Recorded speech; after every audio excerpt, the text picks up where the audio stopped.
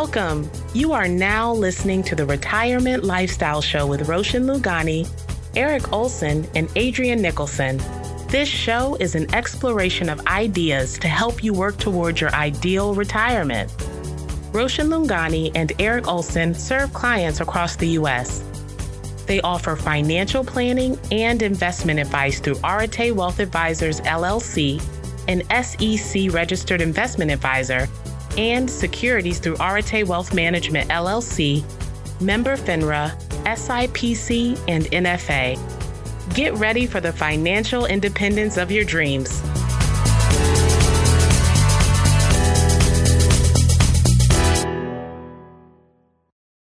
Welcome to the Retirement Lifestyle Show. I'm your host, Roshan Lugani, here with my co-host, Eric Olson.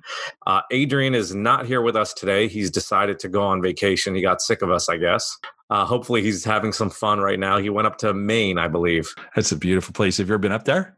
I have not. The furthest I think I've driven past it. I was going to say the furthest north I've been is New York, but I've driven all the way up to Canada, but I don't think I go past Maine in that route. Yeah, well, sometime, man. It's a beautiful, beautiful area. Well, good. I'm excited about today's conversation with you, Roshan. Yeah, today should be fun. It'll line up on the opposite side, I guess, of our last conversation where we were talking about ways to be defensive.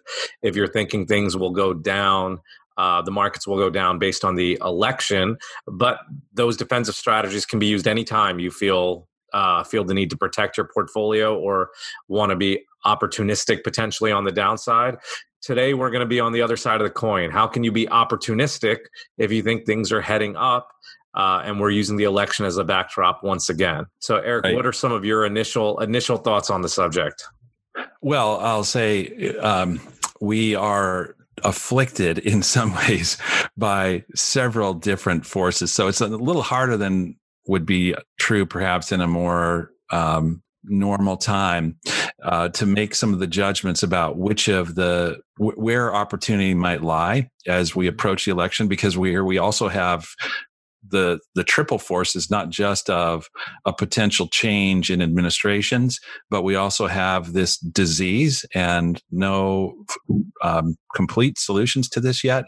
And we also have ongoing disagreements at the state and federal level about the extent to which economies ought to be shut down, or businesses and normal interactions ought to be shut down. So that's having an economic consequence just from the shutdown that is overlaid on top of concerns about the disease, which is all, of course, overlaid as well on top of the election. So there are a lot of moving parts in all of this, and trying to make pronouncements, or at least to try to make judgments about where opportunity might lie in the narrow area of policy changes that might occur election related.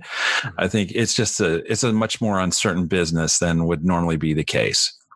It definitely is. Now, one thing I liked about our last recording and this topic today is, as I said, you can use it at any time you feel. A lot of what we're going to talk about can be used at any time, right? If you feel there is an opportunity, you can use some of these strategies. Now, as I said, we're using the election as some of the catalysts, but yes, there are all these other factors out there with the pandemic as well. There are people that find a way to use these things as an opportunity. Like when we talk about the pandemic, I just think of Bill Ackman, who at the beginning of the year essentially bet that the pandemic would come from China to the United States and it would be devastating. And I think he was up like 30% in the month of March. So I don't know how he's done since, but the point is that what we hope to share with you today, to all of our listeners, is if you have an idea, here are some ways where you can execute on it. And even though our ideas today are specific to the election, they can be somewhat universal. Right. So I'll throw in a couple other, I think, elements as a background to all of this. In my case, I would say more of my comments today will probably be sector related, the sectors of the U.S. economy. But I also want to say, when we're talking about thinking opportunistically, just as you indicated a moment ago, Roshan, to be opportunistic may be an approach to being opportunistic may be to do as you just mentioned Bill Ackman did, which is to anticipate that there would be a down move and use the down move to your advantage by, in his case, I would imagine he was either using options or he was shorting futures or, or shorting individual stocks or ETFs or something of that kind. But nonetheless, using the expectation of declines, or at least greater declines in some areas than in others, as your mechanism for opportunity.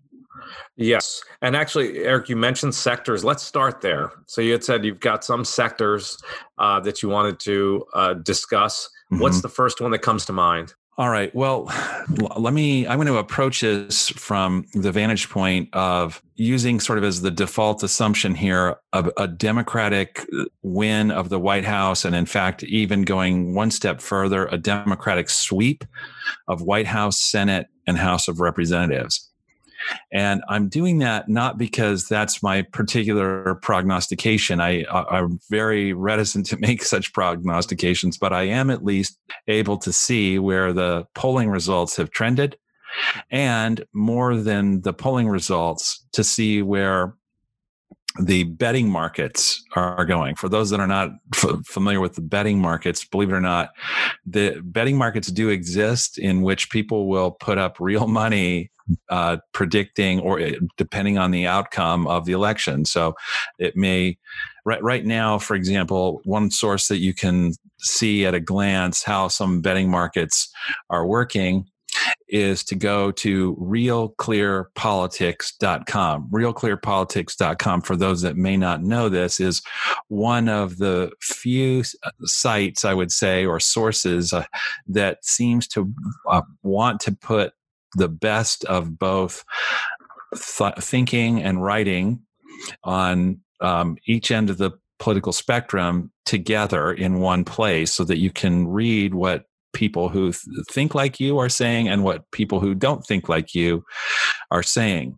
And they also blend together on one of their tools is the blending or their average of poll results. And then they also have a section devoted to averaging the various betting markets that are out there. So as we're having this conversation in early August of 2020, at this point, at least starting with the general election and a Trump versus Biden contest, what you see is that at the moment, as we're having this conversation, the average in the polling data, the average is those expressing support for Biden is at 49.4, and those expressing support for Trump is 42. And so you have a 7.4% gap in terms of the expressed support through these various polls. And I'm not going to say which ones are more or less authoritative or reliable, but just some of them that would be recognizable to you would be Economist /YouGov, the CNBC and Change, the Harvard Harris polls, at Rasmussen Reports, the Hill /Harris X. There's numerous polls that are factored into this. And so that's at one level, the poll results. Now, those poll results have gone up and down. If we look back to, let's say, October or thereabouts in 2019, and those numbers for Biden have gone from anywhere as low as about 47 to as high as about 53. And so right now they're at 49. They're in the middle, or I would say they're about average for where they've been. Trump's numbers are probably about average for where his numbers have been. That's been as low as fraction below 40 to close to 46 at the high point. Well, Eric, let me interrupt you for a second. So I just want to bring this back to the listener. What Eric is saying is he's not predicting who's going to win. He's just looking at what the odds are saying right now. Right. And the odds are just are saying that it's likely to be Biden. and it's likely to be Democrats are likely to take Congress as well. Is that correct? That is correct. Well, and this, what I'm citing right here, is strictly related to the general presidential election and not to the Senate or House consequences. They have polling averages for those as well. What I'm just saying is that these numbers they tend to go up and down, part because of the sampling procedures and in part because of how people are registered and so forth. There's usually an advantage in these numbers for whoever's the Democratic candidate, but it's certainly been a pronounced amount. And at this point, 7.4% difference in express support for them is not an insignificant difference. But switching to the betting markets, interestingly enough, Trump, from, let's say, March of this year through late May of this year, on the betting markets, Trump had the edge, with more than 50% expecting that Trump would win, and fewer than 40, I'd say low 40s, expecting that Biden would win. But starting in about early June, it's just been, or late May, it's been rising and rising and rising, such that moving from about slightly less than 41%, or I'll explain what these numbers mean in just a moment, but Biden's number has moved from 41, I'll say, to just over 60, whereas Trump's has dropped from 50 to now about 36 or 37. What that means is that, it said differently, you can win $1 at the end of the line. If Trump wins, you can pay 36 cents now or 37 cents now in order to win $1 later. Whereas if you think Biden's going to win, you can pay 61 cents now and win $1 later. So someone's going to give up their money. But at this point, it only costs 37 cents to buy $1 at the win if Trump wins. And so, or if you said differently, if you put 37 cents betting on Trump and then Biden wins instead, you only lost 37 cents. So it's just, that's how those numbers move. But it's now, at this point, the betting markets are strongly favoring Biden by 20, it's a 24-cent difference in the cost of buying $1 at the end of the election. So that's the backdrop. And so for that reason, I am going to be working from the vantage point of a Democratic sweep. So let me just pause there and see. Maybe that was a little too complex, but at least it explains why I'm using Democratic sweep as the base case in this. Well, Eric, what this got me thinking about is you had said you can actually bet on this. So then I had to look up other stuff you can bet on that's just strange, out of the ordinary. And I guess political bets not that strange. So I Googled this, and I'm not really an online gambler, but I found a website. So for the 2020 election, you can actually put money that beyond Biden, right? You can put money that Kanye West, Mike Pence, Mitt Romney. These are some people you can actually put your money saying they will win. And they're giving you like ridiculous odds. And Oprah Winfrey's on the list too. Hillary Clinton's still on there. Michelle Obama. So to ask you, Eric, if you bet $1 that Oprah Winfrey wins the presidential election and she actually wins, how much do you think you get back? What do you think your odds are? Oh, I'm going to guess that it's somewhere 100 to 1. 20,000 to 1. Oh my gosh! Really? So, and then I just started looking at this. There are some ridiculous things you can bet on. They have something called celebrity death matchups. Which celebrity do you think will pass away first? So the first one on the list is Betty White versus Carol Burnett, and people must be betting on this. If there are these, like the craziest one I saw too was betting on the end of the world. And I'm just wondering, if you bet on the end of the world and you're right, you're not going to get paid because you're gone, right? So anyway, bringing us back to from crazy things you can bet on back to our topic of the day, which is opportunistic ways to look at this election. So let's just say you believe there's going to be a Democratic sweep. and now Biden's the president, Democrats control Congress. What's the sector that stands out to you first as a potential opportunity? Okay. Well, all right. You're continuing to ask, and I'm continuing to give background. So I just want to say, if people are curious to do this for this exercise for themselves, one place you might go is to, I believe it's demconvention.com. And they have a white paper available there, which is at least in its present form, the closest thing to the party's platform at their convention. I think that convention is coming up in less than 2 weeks' time. Obviously, it's not going to be the conventional kind of convention. I think there's only going to be some delegates there, and everybody else will be dialing in or coming in via Zoom. But you yourself can just look at some of the policy priorities and policy intentions that are being expressed by the Democratic Party in general and Biden in particular, particularly after they had the joint task force between the Sanders representatives and the Biden representatives to try to hammer out some things. In that case, Joe Biden has said he'll look at it. I don't know that he said he's going to adopt wholesale the sorts of things that are there, but at least you can see directionally what was said there. And so then that you as well can undertake some of this. So institutional investors looking at all of this, this is about a week ago, where it was reported in Barron's, they were being asked, well, assuming that there is a Democratic sweep, what are you thinking about in terms of outcomes for the market broadly?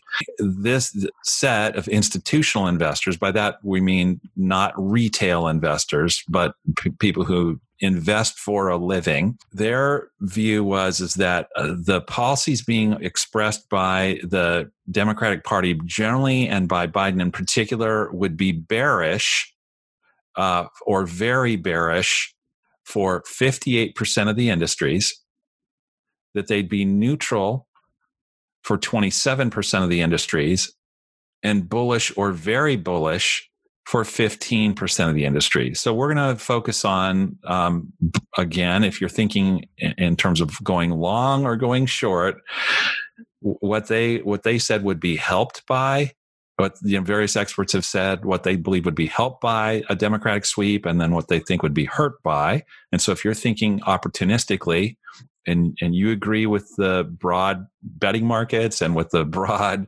polls, then you might want to say, okay, then I'll go short on some of these industries that look like they might be hurt the most, and I'll offset some of that risk by going long on some of the ones they think might be helped the most. So here we go. Ready?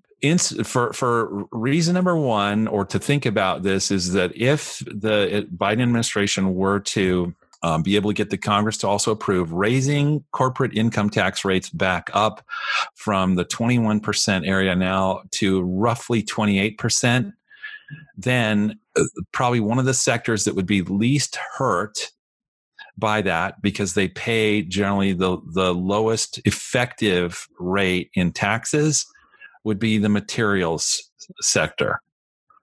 Probably the group that would be hurt sort of on an intermediate level, because their tax rates are sort of in the next, their effective tax rates are sort of in the next level, would be communications companies, consumer discretionary companies, companies in the healthcare sector, the information technology sector, and utility sectors. But the ones that get hit the hardest, generally speaking, with taxes are the following four: consumer staples, energies, financials, and industrials. So if you share that view that higher corporate tax rates are likely, and you are mindful of how they affect different sectors differentially, that would be shifting your thinking then potentially about how to tilt your portfolio long or short with respect to those various sectors. I've got more, but comments or thoughts about that? Yeah, I want to pick one out of there, energy, right? Mm-hmm. Because I find this interesting because not only the tax thing you mentioned, but wouldn't energy also be a sector that would be hurt because green energy will be such a positive space if they're, Biden's talked a lot about, they compare it to the Green New Deal, but he's been really vocal on saying it's not the same thing, but it's taking some principles. So based on what he said, I have no idea what he's doing, just heading in that direction without committing. But if we think, would it be reasonable to say, well, if energy is going to hit by a tax hike and energy is going to be hit because of the shift to green energy, there's an opportunity there to profit on a declining energy prices?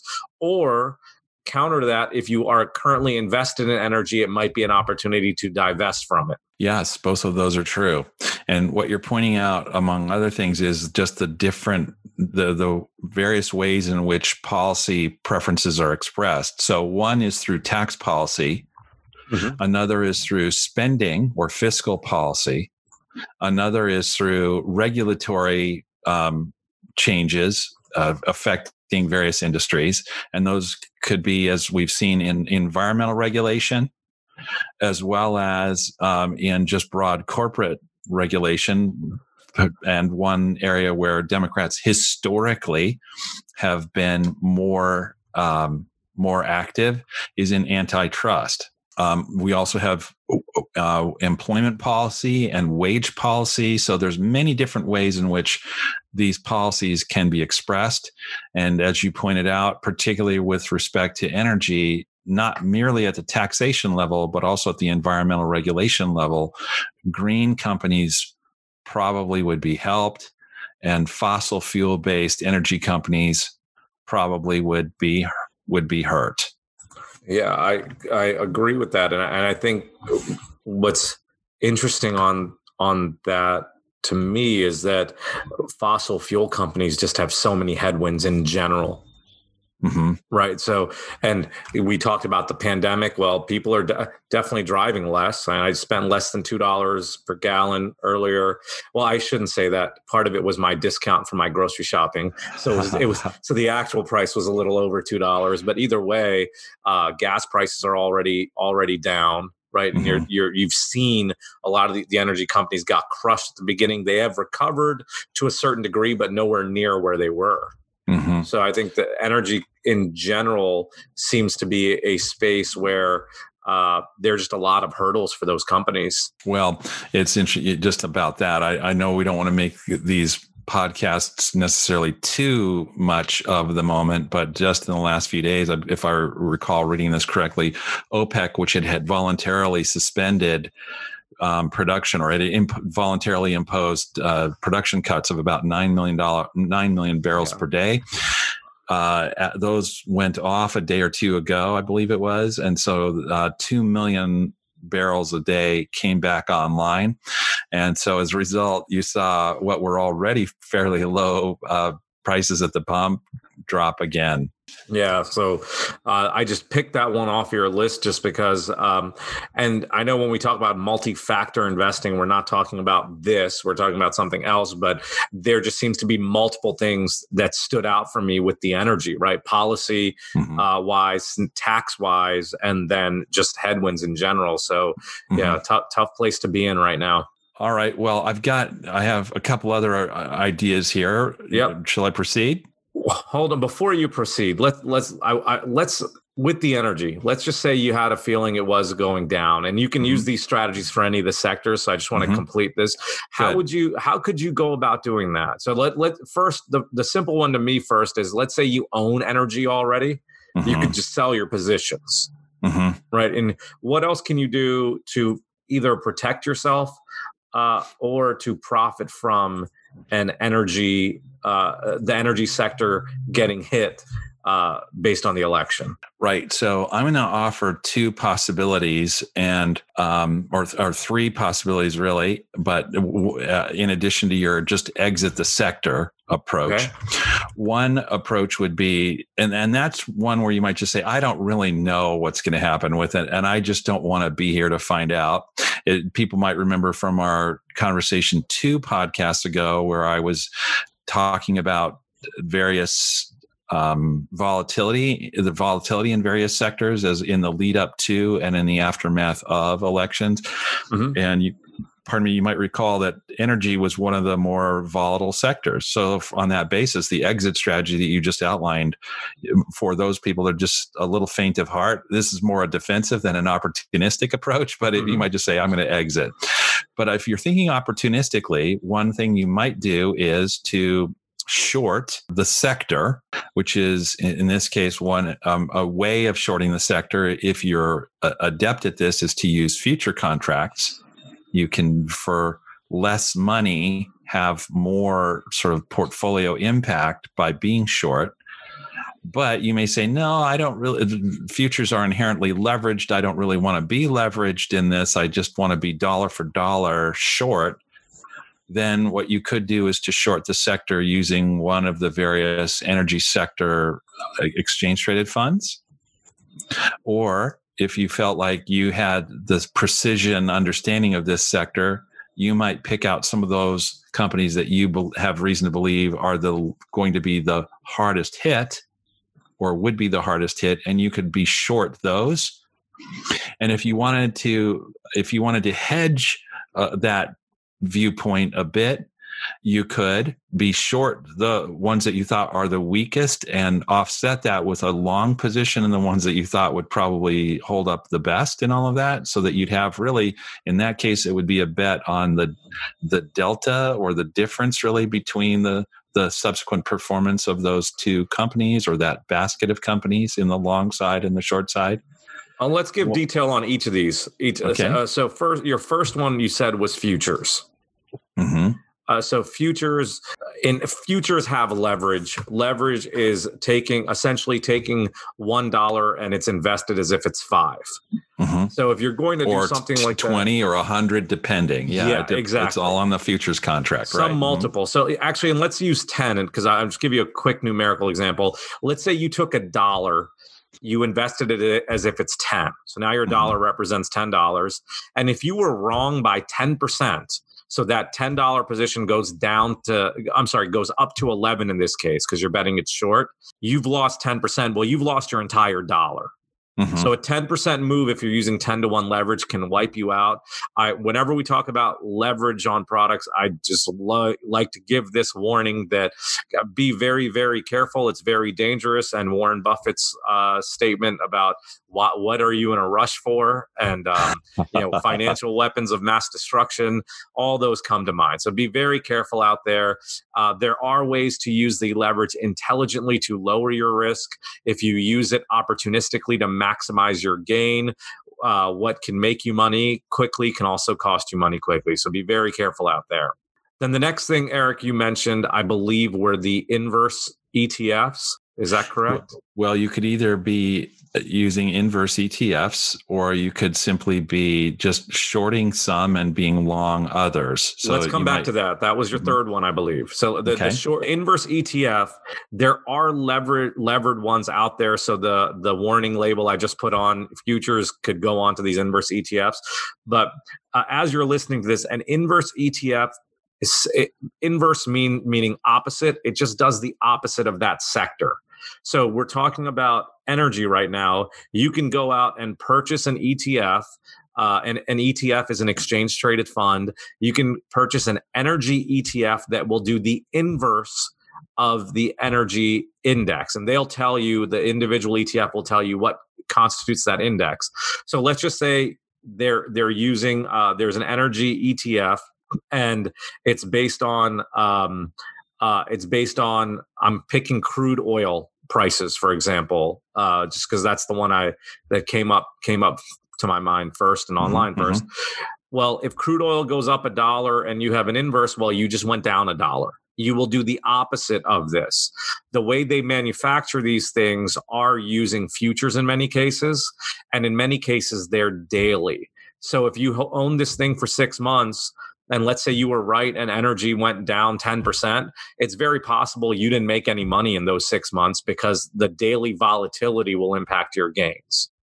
So if you're using the energy ETF as an inverse, just understand your risk is greater than just the opposite, and they're typically adjusted on a daily basis.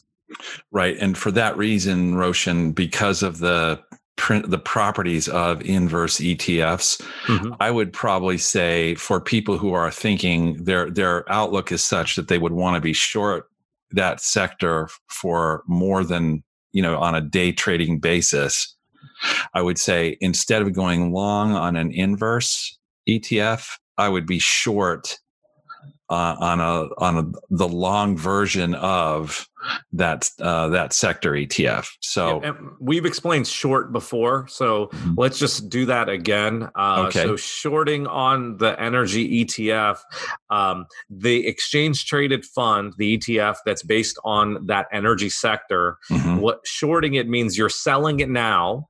And someone has lent you that security to sell. So you may be paying interest on this loan. And you can buy it in the future. So in general with investing, you want to buy low and sell high. Well, in this case, you're selling first, hopefully high if you're betting this is going down, and then you're buying later, hopefully low in this example. So it's still buy low and sell high. You're just reversing the order. And Eric's point of shorting that sector, that index exists already. And you can just buy they built the ETF copying an index, and they own all the shares of the stock, typically the stocks that make up the index within the ETF. Whereas an inverse ETF is manufactured typically using futures. So by shorting the energy ETF, it's very similar to just shorting a stock where you don't have to deal with the additional risk of the daily volatility of the underlying futures that make up an inverse ETF. So Eric, that's a great point that will definitely, I think, one, give you the performance you're looking for. You don't have to deal with this negative roll yield, as they call it, potentially losing money along the way on some of these things. And it might give you better exposure to what you're looking for. Right. It's so true, especially if you're doing this on an ETF that's built on the underlying constituent parts are futures. Sometime we could talk about futures, and we can talk about the difference between the futures contracts and whether rolling from one contract to the next contract is helping you or is hurting you. And we can explain why. By the way, I would just say, broadly speaking, even though we're talking about shorting, I don't want to just make it seem that this is, we're making it sound easy, so perhaps it is easy.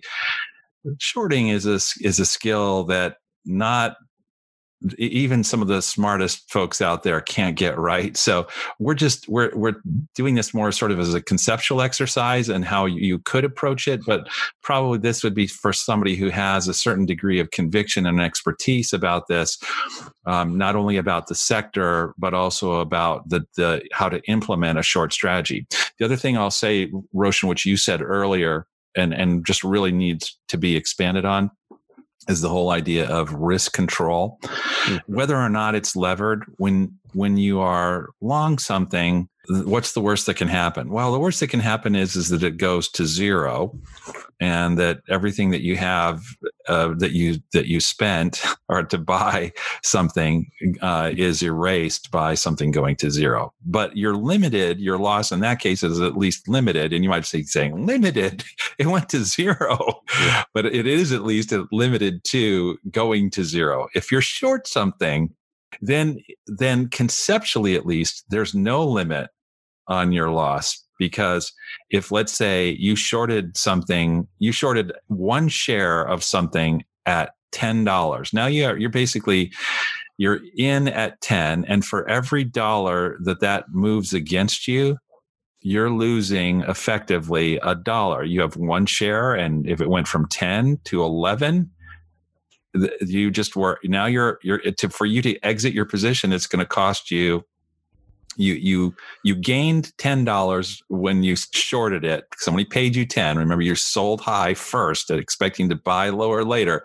So you received 10, but to get out of this position now, it's going to cost you 11. What if it goes to 20? Well, now it's going to cost you 20. You received 10. It's going to cost you 20 to get out.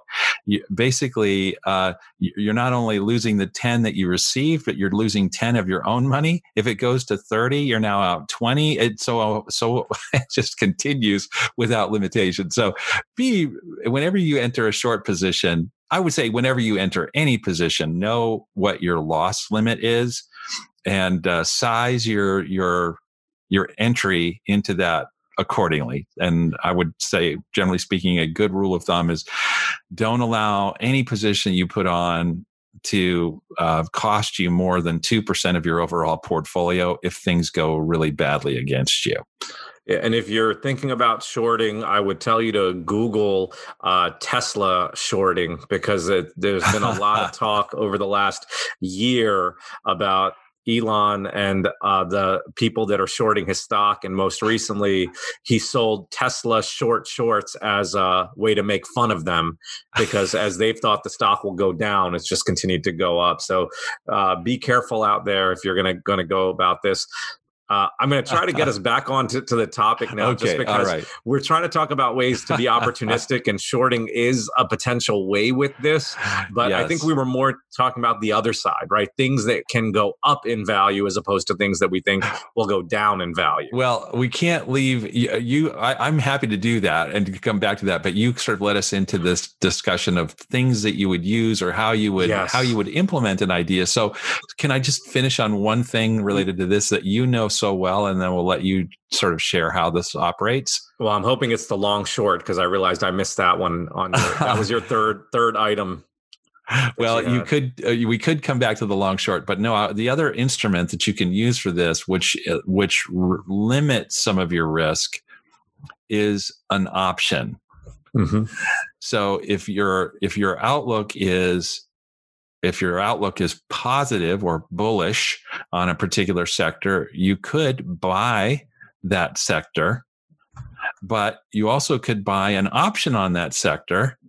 And then if it goes up, you're rewarded. And if it goes down, your loss is limited to what you paid for the option. Yeah. And I thank you for introducing that, because that's an important one too. I'm going to go back to the example of you think energy will go down. Okay. So, and Eric mentioned earlier, we talked about shorting the energy ETF. And what Eric mentioned very wisely to you is that your theoretical loss is unlimited, right? If the energy ETF it was at $10 and it went up to 30, well, you only you were expecting $10 of risk, and now you've lost 20. You've lost twice what you initially had put up. A way to limit that a little bit is to look at, in this specific example, a put option. So you are purchasing this, you're buying a put option, which would bet that energy sector will go down, and all you can lose is your premium if you're wrong. So it's a way to limit your loss. Now, with options, as we've talked about this with futures, there is leverage involved. So be very careful how you use it. Another important note is options do have an expiration date and a strike price. The strike price is the price of the security that you're betting it'll be below if you're betting a put, and the expiration date is when it runs out. So if you wanted to if you thought something was going to happen quickly, you can get options that expire the same day for certain things, right? So you can get weeklies, monthlies, you can go out a few years with these options. So you want to make sure that you understand, in this case, where your profit points are and what your time frame is. And it's very, very complicated. So I'll just say that to the listener. Similar to the futures piece we talked about earlier, there's leverage, there's a lot of complication involved. So if you do something like this, be very careful. But it could be a better route for you than just shorting the ETF or the inverse ETF. But each of these have advantages and disadvantages to them. Your time frame is very important, and the point we've made many times before, and Eric mentioned today, position sizing it is very important. Making sure that you can't lose more than 2% of your portfolio is probably a good rule of thumb. All right, Roshan, thank you. I mean, so now we've talked about mechanisms, and boy, oh boy, what a whirlwind tour. So, listeners, if you're not acquainted with these things, I hope you fast forwarded through this and now are back with us to talk about some of the sectors. So we were talking about different kinds of policies and how those policies at least in the viewpoints of some prognosticators, would help or hurt certain sectors differentially. And so let's shift from maybe this conversation about tax, the effective tax rates, and just talk about, generally speaking, some of the other policy consequences that we would probably expect, or at least looking at what the Democrats are saying and Biden has been saying about their policy directions. If they're not just using that as talking points, but if they really intend to do some of those things, then what else would happen? So one area, in addition to raising corporate income tax rates, corporate tax rates, has been a discussion of raising tax rates on dividends and capital gains to match those rates that apply for ordinary income. Just to explain that, if for those people who are scratching their heads, what? If you are in, let's say, a 10 or 12% marginal income tax bracket, not many of our clients are, but for those that enjoy maybe a window between retiring and when they turn on their Social Security, they can be. If they're in that 10 to 12% marginal income tax bracket, then their taxes on what are known as qualified dividends, that's not all dividends, but at least ones that fall in this definition of a qualified dividend, and their tax on long-term capital gains is 0%. And for people who are in somewhat higher tax brackets, most of them, if let's say they're at a 22, a 24, a 32 or higher, although you can go, these rates can go higher still, but their rates will be typically whatever that tax rate was that I just cited, and it'll be 15% on qualified dividends or 15% on long-term capital gains. By the way, it can go up from there. Some of our clients have 20% rates and so forth. But the point is that it's been rewarded, or qualified dividends and long-term capital gains have been treated with a tax preference. In other words, they're treated more gently. Some Democrats reason, hey, that's not fair because those people that are in the investor class are effectively receiving a lower tax rate on their source of income. The counter argument to that is well, wait a second, they were taxed at ordinary income tax rates when they made the income. Why are they now being taxed again on growth of the things that they'd already paid taxes on? We can get into the philosophy of all of that, but at least that's the argument. So if that were to happen, in relative terms, what would be unaffected by that? Well, it would be ordinary bonds and those stocks that pay what are known as ordinary dividends, as opposed to qualified dividends. One group that would be, I guess, neutral would be municipal bonds, because they're at least under any of these tax proposals, as well as currently true. Municipal bonds are not taxed at the federal level at all. But one set of things that would be hurt would be things that pay qualified dividends. And among those are preferred stocks.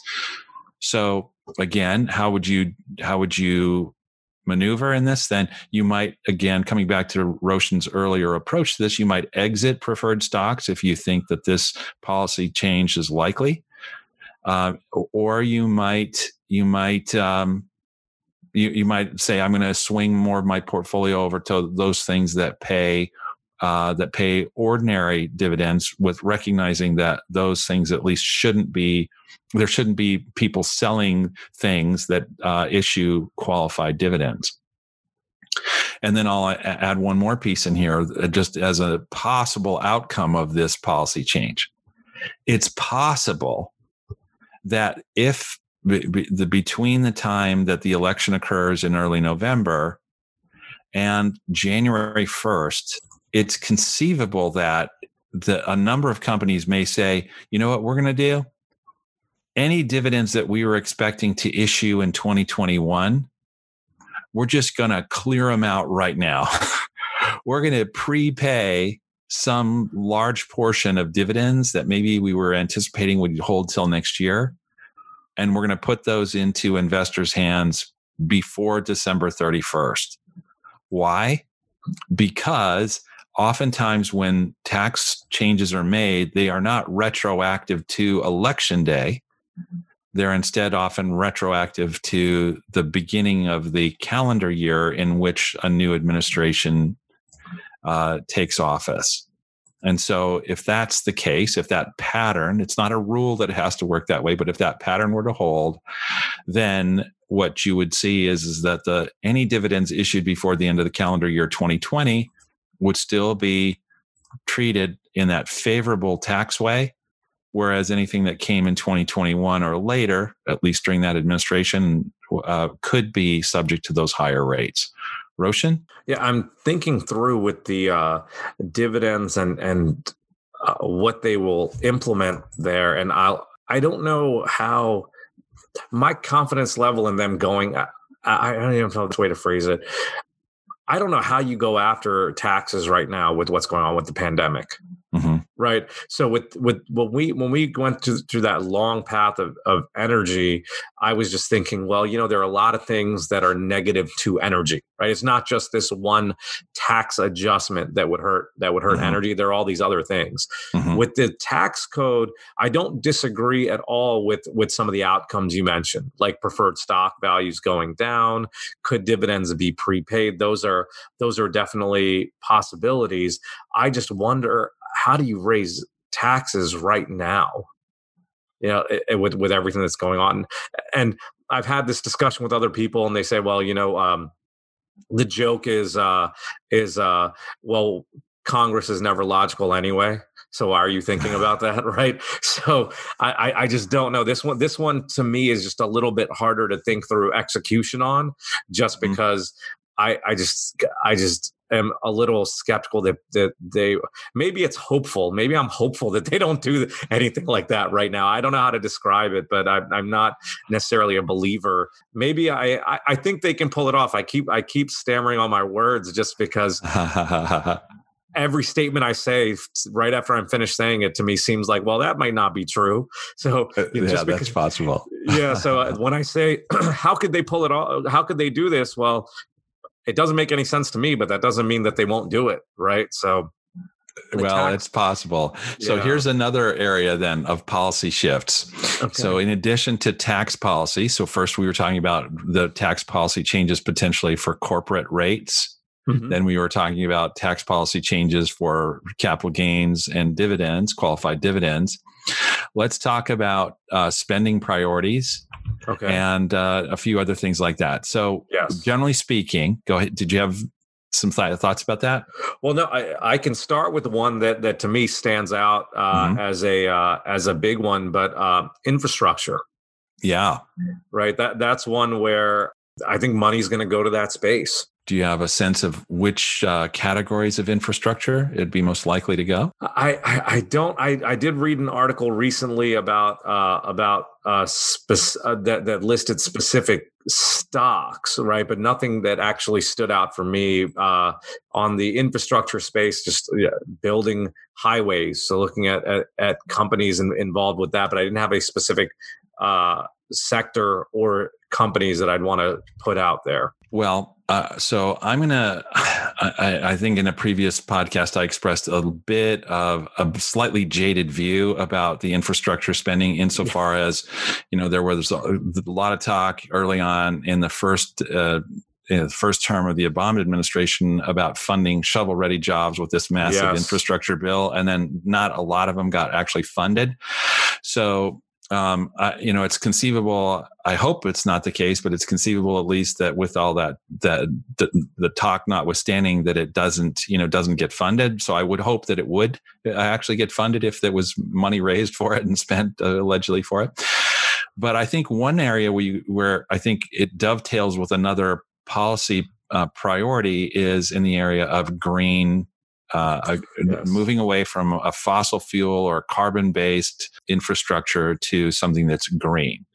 And so I could see certainly infrastructure spent on solar and on wind. In fact, I think I saw somewhere on the order of, was it potentially 60,000 wind turbines would talk of adding 60,000 some wind turbines. And I think it was somewhere on the order of 300 million additional solar panels or something of that kind. Yeah. So that's where there's a lot of money that would be going toward those industries. Yeah, green is definitely one, and we did briefly mention it when we were talking about the energy sector, how money going to that green energy space. I think you mentioned wind, solar, electric vehicles, and biofuels. Do you touch on all of those? Well, I didn't, but electric vehicles, I think, would be another category. As a matter of fact, tomorrow, this is not an advertisement, but the Cadillac is releasing an electric vehicle tomorrow. Yeah. So, yeah, funding for that sort of technology, certainly. Yeah. And I don't remember. There was that tax credit that I don't think there was actually policy action to get rid of it. But if you remember, there was a tax credit a few years ago that expired on electric vehicles. And right after that was done, I remember Tesla lowered their prices to offset the credit going away for buyers. But the green space, I think that money will flow to that area for sure. Right. I would say so. And then in terms of, since we're on this theme, then it's under the same premise of some of these green initiatives, I think you probably see some diminished opportunity for companies that are in one area or another working, in fracking or horizontal drilling. I would imagine that North Dakota and the Eagle Ford Shale area in Texas, I think it's the Marcellus Shale formations up in Pennsylvania. Some of these places would be hit by that, and some of the companies that are most prominent there would probably be hit. So that'd be one area, and then. Thinking now so I have some thoughts now shifting out of green and into some other categories. Some of the other big industrial groups that seem to be often the whipping boys for the Democratic Party, I would say, are big pharma. And so particularly if you're thinking you're going to punish them for the prices that they're charging domestically on some of their drugs and devices, I would think that they could be hurt by that. Incidentally, this is something I think is interesting that the Trump administration has done, which is, if our listeners aren't aware of this, oftentimes American consumers pay more for their drugs than consumers around the rest of the world do for the very same drugs. And the reason is that a lot of those companies strike deals with single payer systems, health systems in other places that have tremendous negotiating power, and say, hey, look, you might be selling that for, and I'm just making up numbers here, Roshan, you might be selling that drug for $100 in the United States, but you can sell it here if you'll accept being paid $10 for it. Again, I'm just completely making up numbers out of thin air. And so then the drug company has to ask itself, okay, if while our average cost of manufacturing this, and not just the manufacturer, but the research that goes behind it, our average cost as a business for us to recover and remain profitable might need to be somewhere in the neighborhood of 80, our average cost. We can sell some at 10 because our marginal cost of making this is only $8 per unit. So at $10 per unit, we're still making a couple dollars on the marginal cost. So yeah, we can do that. So what the Trump administration has done is to say to these companies is that, hey, we here in the United States, we don't want to pay anything more than the lowest priced offer that you've made to anywhere else in the world. And so if someone else is getting it for 10, we want to start getting it for 10. So obviously that company can't make it at that level. So what they'd be pressured to do is either to end those lower price contracts elsewhere or adjust pricing around the rest of the world to a level that at an average price level is still sustainable for them. So, there maybe it's not, these drug companies are going to be afflicted only by pressures from a Democratic administration. It sounds like they're would be experiencing some of this pressure here, even during a Republican administration. But nonetheless, I do think that big pharma would be one area that kind of has a bullseye in its back with respect to, if we had a Democratic sweep. Do you share that outlook? I do. And I think there are other places to look at in healthcare as well, like some of the managed care companies. But I want to shift a little bit on this and talk about, if we're talking about drugs, marijuana legalization. Mm-hmm. Right. That is likely an opportunity, not only with Democratic sweep, but also just with the fact that states along everyone, but have been losing money. Right. Mm-hmm. So states will be able to tax marijuana at a high rate. Democrats will be using the assumption that there's a sweep. They are going to push for allowing decriminalization and then an adjustment of the banking laws, right? Mm-hmm. Both which will make it will, if you're a pro marijuana person, it'll end prohibition theoretically on marijuana. And how it relates to healthcare is there are a lot of people that say there are a lot of healthcare benefits. Now, I've looked at these as an investment, not necessarily from a medical perspective. So I have no idea. I can't really comment on that, but I think there is a potential opportunity. And we talk so much about things that'll go down, but I think this is an opportunity of saying, okay, this is things that'll go up, which is the traditional way of buying low and selling high. Yeah, that's an interesting point. I think while states have on an individual level decriminalized or legalized recreational use, you still have, because of the federal sanctions on marijuana, it has limited the growth of publicly traded stocks that are dealing with that are U.S. based, at least publicly traded stocks that are part of the marijuana industry. So I do see what you're saying. Mm-hmm. Yeah, and I think that industry, or from an investment perspective, it's really, when you look at public investments, just a few years ago, there weren't really many stocks in the space. And then it was, I believe it was last September, 2019, when it was legalized in Canada. So you saw a lot of companies come up. There are a lot of Canadian companies that you can invest in on the U.S. exchanges now. There are exchange traded funds out there as well that you can invest in for this space.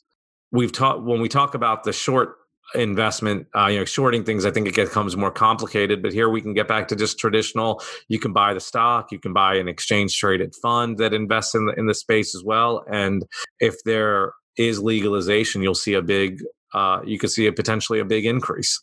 Yep, I think that's possible. So there's at least two other areas that I think are worth noting. Are there some that you wanted to highlight, though, before I proceed? No, please continue, and then I'll... Okay, so I would say one area is I mentioned earlier antitrust, and you've also heard me express in a previous podcast in this series that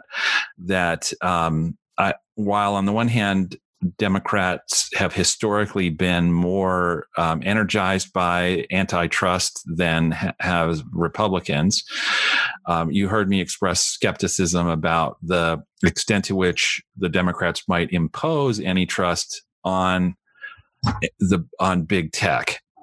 And I said that because I do believe that to a large extent, big tech has been very supportive of some of the other policy preferences of the Democratic Party. And as a result, my perception at least is that they might go easy on them as long as they continue to bolster some of the things that the Democratic Party seem to pursue. Having said that, I will acknowledge that mine's the minority view about that, and that other prognosticators in this area do believe that it's not inconceivable that Facebook in particular, but not Facebook alone, could be subject to some antitrust legislation. So that might mean you have to ask yourself, would that antitrust and any sort of consequences of that harm those companies, or if they were forced to divide into sort of separate silos some of their different things, would the combined entities have a stronger market performance overall than the unified company would have? I don't have a view one way or the other about that, but at least it's a question I think that's worth entertaining. Have you given any thought to that, Roshan? I have, to a certain degree. I've definitely read in a few places that, you know what, if the antitrust thing does come up and they force the companies to break up, that would actually be greater value, because then you can invest specifically in the portion of the business you want to invest in. Mm-hmm. So, like, just using Facebook as an example, let's just say they split up, took Instagram out of there. Maybe you want to invest directly in Instagram or directly in Facebook, and that could be. And I know it goes deeper than just that. Google's a little bit more complicated because they have so many more businesses within there. But I think it could be one of those things that people are not happy about. The antitrust in general. If you're pro-business, you're sort of anti-government, forcing businesses to do what they want. But from a shareholder's perspective, this could actually create shareholder value similar to a spinoff. So, all right, two other areas, and I'm going to be much more brief on these. One is in wage policy or labor policy. It seems as though the view of the Democratic Party is that there ought to be a national minimum wage. I think there's the number that's been bandied about has been somewhere around $15 an hour. So if you imposed a $15 an hour minimum wage, I believe you're going to have consequences, but more at the level of businesses that are reliant to a large extent on minimum wage labor. Of course, those would be affected by that. But I think that looking across the board, more of the affected businesses would be smaller companies that are not publicly traded than large publicly traded companies. And with that, then if you think about the secondary effect of that, well, there are secondary and tertiary effects of that, which I'll speculate on in a moment. But did you have anything you wanted to say about that? Yeah, with the, I'm personally not a fan of the policy itself. At its very most simple level, just from a cost of living perspective, right? You know, we have cost of living is very different in different parts of the United States. Right. But I think you're right that a lot of the companies, we discussed last time, McDonald's and how they're using the automated machine, they're shifting over anyway, unrelated to the policy change. But I think companies, if there is a policy change, will just react and keep moving. Right. So I think they will adjust accordingly. I do think that some small businesses will be affected by it. I do think that some players in agriculture in particular would be affected by it. Some service industries, retail in particular, although retail is being subjected to a lot of adverse right now headwinds now, and has been not just because of the COVID-19, but also because of the increasing tendency of people to do their shopping online and so forth. So, but I think then if you think about it from a secondary perspective, what are some businesses that serve small businesses? If small businesses are suffering, then there are some businesses that may actually help them alleviate the pain by finding solutions to a new challenge in doing their business with either less labor or more costly labor. So those businesses that can help them find solutions to that could win in that sort of a mix. On the other hand, businesses that rely and can't help them solve that problem, but have been helping them solve other problems at a net level, if smaller businesses are less profitable, then I would expect that companies that serve that space will also necessarily be less profitable. Yeah, and I don't have specific examples of that right now, but I would think in terms of tax services or IT services or other things of that kind. Yeah, and when I said companies will react, I'm thinking of it from an investment perspective, right? Where can I actually put dollars to work? I say that because I think small businesses will be hurt the most, right? From something like this. I think that's where you'll see the biggest negative impact are with small businesses, but there's no way to actually execute an investment on that thesis. Well, I think there is actually, and that is that ironically, though, I would say Democrats are thought of as sort of like the friends of the little guy. In this sense, at least, I would say they're friends of big business. Okay. Because notwithstanding our earlier discussion about being sort of the big pharma and big oil and potentially big tech and others being favorite targets, at least rhetorically, the fact is that large companies have a capacity to marshal lots of people in their corporate head offices that can adapt to regulatory, steeper regulatory burdens, as well as steeper wage burdens, et cetera. And as a result, are better able to adapt to a lot of these things than small businesses are. So based on that, you might say, all right, then at least in those categories where small businesses that rely on minimum wage labor are most likely to be hurt, who are their large company competitors who, as a result of the weakened posture of those smaller business competitors, would inherently be the playing field would be cleared for them to thrive more. Yeah, I can see that. But if we're using, I think you had said retail as an example, right? For this, I just wouldn't want to be in that space, right? In general, right? With retail, they similar to what we said about energy earlier. I just think they have so many headwinds. Right. Pandemic and Amazon, everyone ordering online.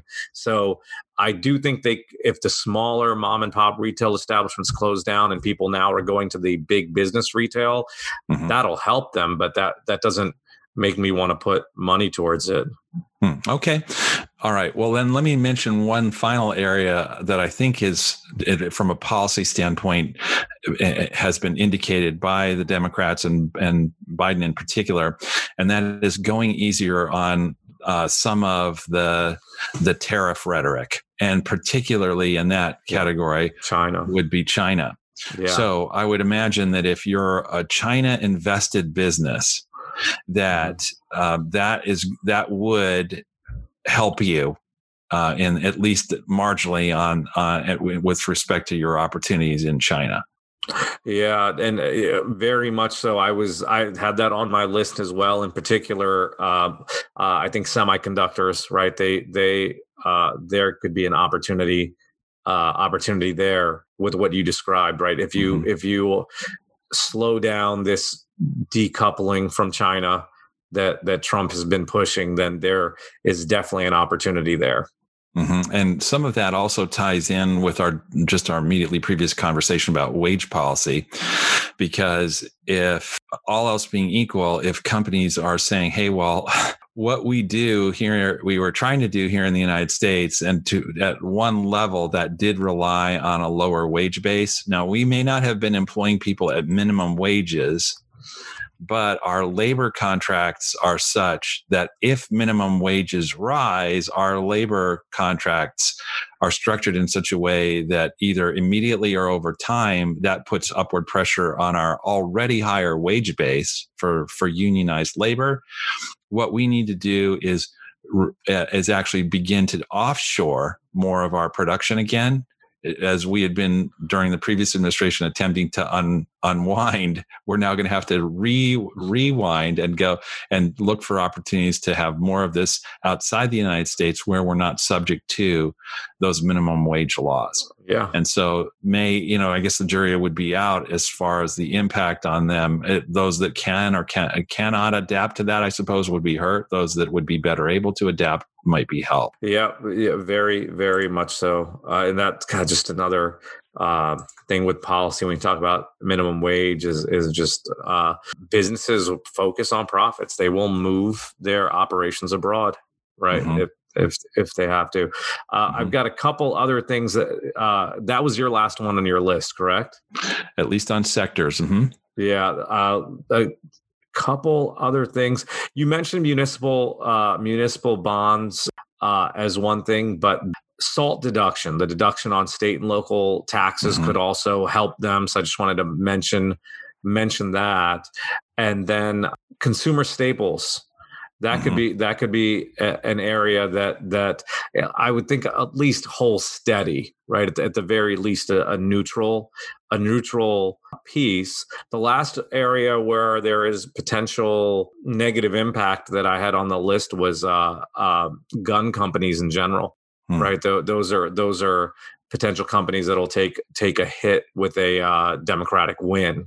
I would think so. Although the minute that the election is over, if it looks like a Democratic sweep, you could see prior to the end of the year, gun sales go through the roof. Yeah, I remember that happening. I don't remember which election it was, but it was during the Obama era where gun sales just went way up because they thought there would be limitations on what could be purchased. Right. Well, so we've covered a lot of territory here, yes. Roshan, and again, I want to, as we're inclined to do, we want to emphasize for our listeners that none of what we've said today is a recommendation. And in fact, I think I said this early on, and Roshan, I don't know about you, but I think I am much more uncertain as to the outcome of the election. I'm not working from the vantage point of a Democratic sweep as an inevitability. And so from that standpoint, I am not, in terms of what I'm doing with my own portfolio, I am not positioning it in one direction or another with respect to anything that we've talked about here earlier today. I just want the listeners, we're offering this out to you today to illustrate that while our clients have been coming to us and have been asking, hey, and as we look ahead to this election, what should I be doing differently with my portfolio? Mostly they've been asking that question from a defensive standpoint. We also recognize that some of our clients do think opportunistically. And so depending on your outlook as to what you think might occur in this election, there are ways to think opportunistically about that, even if that means that you use a shorting strategy or an option strategy to express a pessimistic view about the outcomes for this or that sector. So a pessimistic view actually can be translated into a benefit to you if your prognosis is ultimately proved to be correct. A couple great things in there. One is, I think, just as a disclosure, saying that we're not recommending any of this is something we always have to do anyway. So yes, nothing is anything we'd recommend. But I think it's worth noting that a lot of what we're doing is trying to give you some ideas and share with you some things that we're looking at, but none of it at this point is something you can execute on. And it's worth sharing that, Eric, for me, the way I try to look at these things or take advantage of any of these movements are using a strategy that we already have in place that utilizes momentum, right? And so the reason I find that more useful is because if you're trying to do anything predictive, well, your prediction can be wrong, right? Mm-hmm. Whereas when I've got a system set in place that's built on certain parameters and rules already, I feel more comfortable making that kind of shift. So right. We've talked about rule-based and following what your rules and guidelines are. I can't count how many times we've had that conversation or shared that, but that's something that never changes. So regardless of who's in office, who's going to win, who's going to lose, what sectors are going to get money, what sectors will money get taken away from. Well, we've got these rules and these systems that we follow. And Eric, you and I have different rules and different systems, but I think the philosophy of develop these rules that work in these systems and then follow them. I think we share that thought. I think that's something that is not different from what we believe. Right. I think I would call it a disciplined approach. A rule-based or disciplined approach to investing is, in my view, and I believe in your view, ultimately the path to successful investment with not getting burned necessarily by making a really big and bad subjective call. I completely agree. I completely agree with that. To our listeners, thank you very much for sitting with us. I do wonder right now, Eric, well over an hour in, if it's just you and me talking and nobody else stuck around. So for those of you that did, thank you very much. And if the only one, Eric, is you and I that stick around, thank you for not hanging up on me on this Zoom. I tell you what, I think this is a conversation that particularly for some of our clients that have more of a quantitative, mathematical, engineering sort of bent, this is right up their alley. Yeah, the problem is you and I are both sort of finance and investment nerds, and you get us talking about the subject and we can go for days. But to all of our listeners, thank you very much for joining us again. We hope you like our show. Please subscribe, give us 5 stars, tell your friends about us. And if you have topics or questions, please share them with us. We would love to address those. Thank you again for joining us for another episode of the Retirement Lifestyle Show.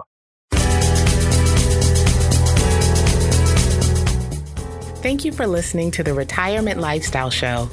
If you found this show helpful, gained knowledge, or enjoyed the time you spent with Roshan, Eric, and Adrian, tell your friends and leave us a 5-star review. This will help others discover the show. To access our show notes, download any of the tools mentioned in today's podcast, or to ask us a question, go to retirewithroshan.com. That's retire with Roshan, ROSHAN.com. All opinions expressed by podcast hosts and guests are solely their own. While based on information they believe is reliable, neither Arete Wealth nor its affiliates warrants its completeness or accuracy, nor do their opinions reflect the opinion of Arete Wealth. This podcast is for general informational purposes only and should not be regarded as specific advice or recommendations for any individual. Before making any decisions, consult a professional. Finally, our music is The Chance by Jason Shaw and Audionautics. It's part of the YouTube audio library and it's licensed under a Creative Commons license. Thank you for listening.